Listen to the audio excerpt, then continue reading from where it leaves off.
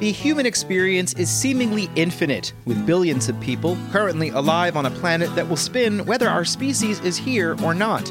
On this 79th anniversary of Allied forces landing on beaches in Normandy, I reflect about how hopeful I am that others out there share a sense that peace should always be the goal.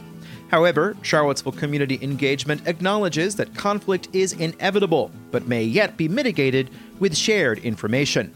On today's program, a member of the Charlottesville Planning Commission has resigned, opening up another vacancy. Charlottesville will sell bonds this week for capital projects, a brief update on an internal Charlottesville task force on gun violence, and UVA's Buildings and Grounds Committee agrees to new names and reviews additions and subtractions to the major capital plan. That includes a build-out of a health clinic at Zion Crossroads.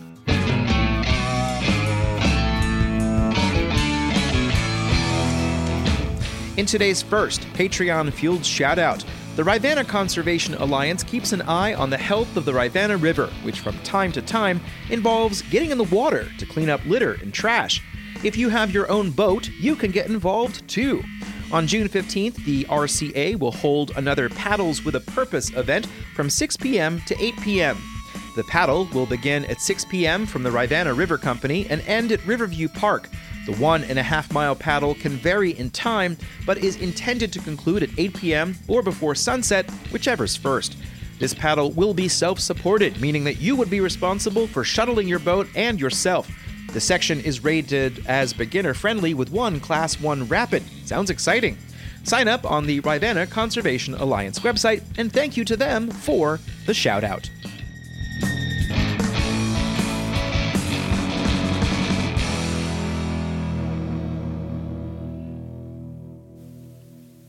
Two terms on the 7-member Charlottesville Planning Commission expire on August 31st, but now a third position is also up for grabs. Planning Commissioner Liz Russell had been appointed in 2020, and she wrote to Charlottesville Community Engagement last night saying that changes and opportunities in her personal and professional life have her leaving the city in early July, which means she's giving up her seat. Last summer, the City Council reconstituted the Planning Commission, and Russell's term now ends at the end of August 2024. Her last meeting will be next Tuesday, June 13th. The terms of Hosea Mitchell and Rory Stolzenberg are the terms that are expiring at the end of this August, and both are eligible for reappointment. Application for those two seats will be taken through the end of this week. To apply for those two slots, visit the city's website. The vacancy resulting from Russell's resignation will need to be advertised before people can apply. That's according to the Clerk of City Council, Keena Thomas. Other vacancies exist on the Historic Resources Committee, the Charlottesville Affordable Housing Fund Committee, and the Piedmont Family YMCA Board of Directors, among others. Take a look at the full list, and maybe you'll apply yourself. During his report to City Council on Monday, Interim City Manager Michael C. Rogers said the city will sell $16 million worth of bonds this week, and the reaffirmation of AAA ratings will keep the interest payments the lowest they can be. Both Moody's and S&P, we gave them a tour of our fine community, explained to them our plans for further development and the opportunities here. Rogers said the resolution in Washington, D.C. on the debt ceiling means the sales will proceed and that the city was willing to wait if it had not been. The interim city manager also had details on an in-house task force on gun violence to be led by Police Chief Michael Kotchis and Human Services Director Misty Graves. This is not to substitute for the task force that President Ryan appointed at the university, but it's really a supplement to. We want to galvanize all of our resources in the city and see how we can have a full course effort to address the issues of gun violence in our community, to make it a safer community and provide outlets for young people to have productive activities. One such resource is the Charlottesville-Albemarle Youth Opportunity Center. Here's Deputy City Manager Ashley Marshall. Aims to provide an accessible, centralized resource to match young people to programs in the community. So hopefully it will continue to be a one-stop shop for parents, guardians, and other loved ones to find great activities for their littles. That website is sevillealbyouth.org. you're probably better off just clicking the link in the newsletter.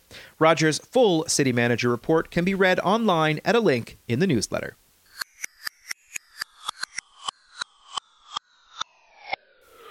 The 7-member Albemarle County School Board will meet on Thursday.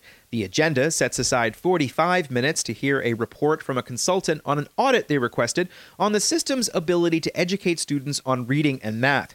Here's a section from the staff report. ACPS outperforms the state of Virginia on a number of key achievement measures. Historically within the district, however, performance on these same measures varies greatly, with students of color and economically disadvantaged students demonstrating far less achievement than their white peers. There are 3 separate reports as well as a presentation from the firm Bellwether, including a root cause analysis and a student experience report. All of this work is to answer a basic question. Why are pass rates for ACPS students of color on the Virginia Standards of Learnings for K-5 reading, K-5 math, and high school Algebra 1 lower than the averages for other students of color in the state and lower than their peers in other demographic groups in ACPS? This spring, a team from Bellwether visited 11 county schools and spoke with over 350 people. There's a lot of material to review, and I hope to be able to produce a longer report from the school board meeting sometime in the near future. There are links to all of the resources from the Bellwether report in the newsletter. For those of us with no connection to the University of Virginia, one of the ways to find out what's happening is to watch the Buildings and Grounds Committee of the Board of Visitors. The group met last Friday. The committee meeting began with each member being presented with a piece of the now demolished communications shed that had been at Zemer Hall. I think I just got a splinter. You can have mine. Like the Charlie Brown Christmas tree, this is just a little shed that needed a little love. And we didn't give it love, we tore it down. That's worth some applause. That was funny. The committee approved the new name of the Hotel and Conference Center under construction on Ivy Road. Colette Sheehy is the Senior Vice President for Operations and State Government Relations at the University of Virginia, and she said the name was selected after extensive engagement. Virginia Guest House, which represents obviously both the university and the Commonwealth. It's meant to be obviously a welcoming place not only for our own university community but for the external community as well. Several names suggested by alumni and others were vetted, including Virginia Hotel, Virginia Inn, the Cavalier, the Virginian, and Cavalier Hotel. However, all were registered by other entities and not available for UVA's use. The hotel is scheduled to be completed in the spring of 2025. The committee also approved the naming of a new pedestrian bridge across Emmett Street for a 1977 alumnus and former member of the Board of Visitors, David Walker. The Walker Bridge will span between Newcomb Hall and the new Contemplative Commons, expected to open this fall.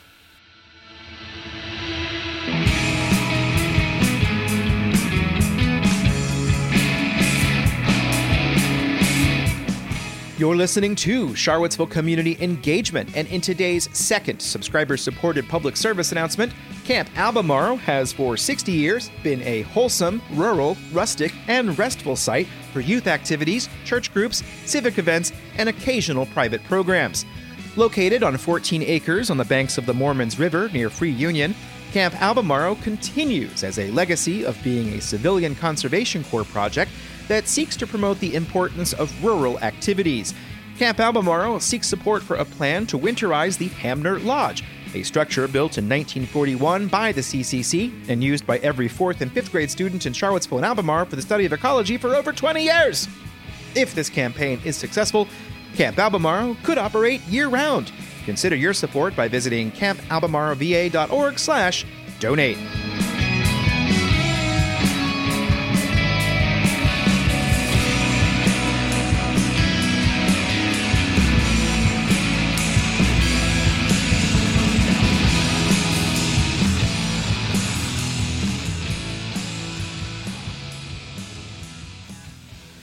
More now from the Buildings and Grounds Committee from last week.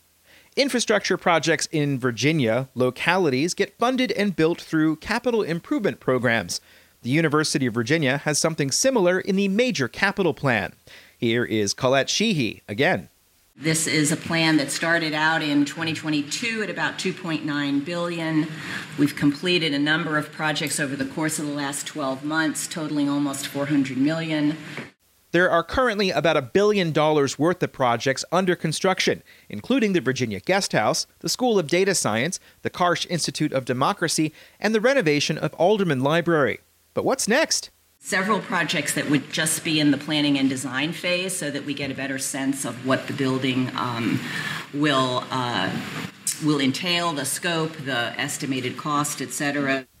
One of those projects is $1.5 million for planning and design of a public safety building, which Sheehy said might end up being a repurposed building. There's also another $7 million for planning and design for an initiative to build more dormitories.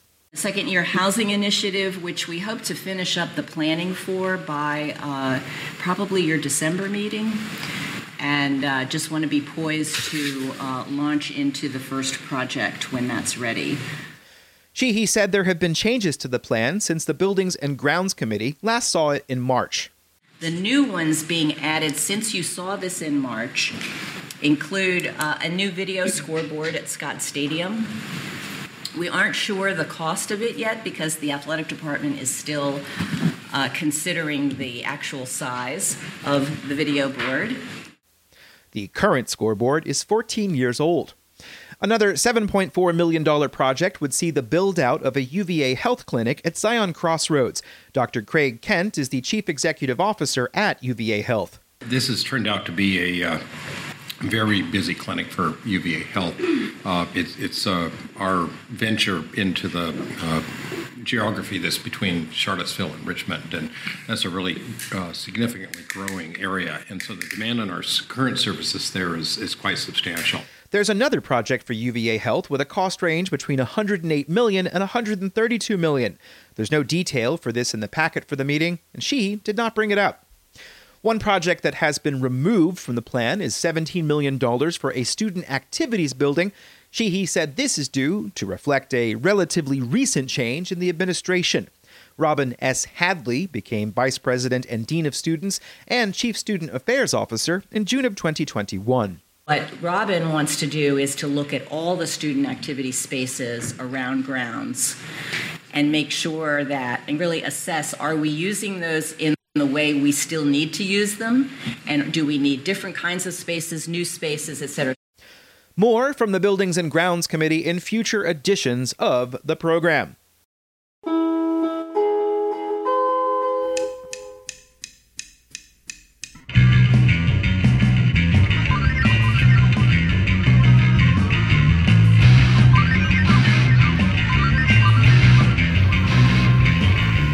And that's 2 days in a row. The uncertain medical care situation of one of my parents makes it hard to determine if there will be one tomorrow, but there's certainly enough material. To stay on top of my irregular production schedule, please check out my notes section on Substack.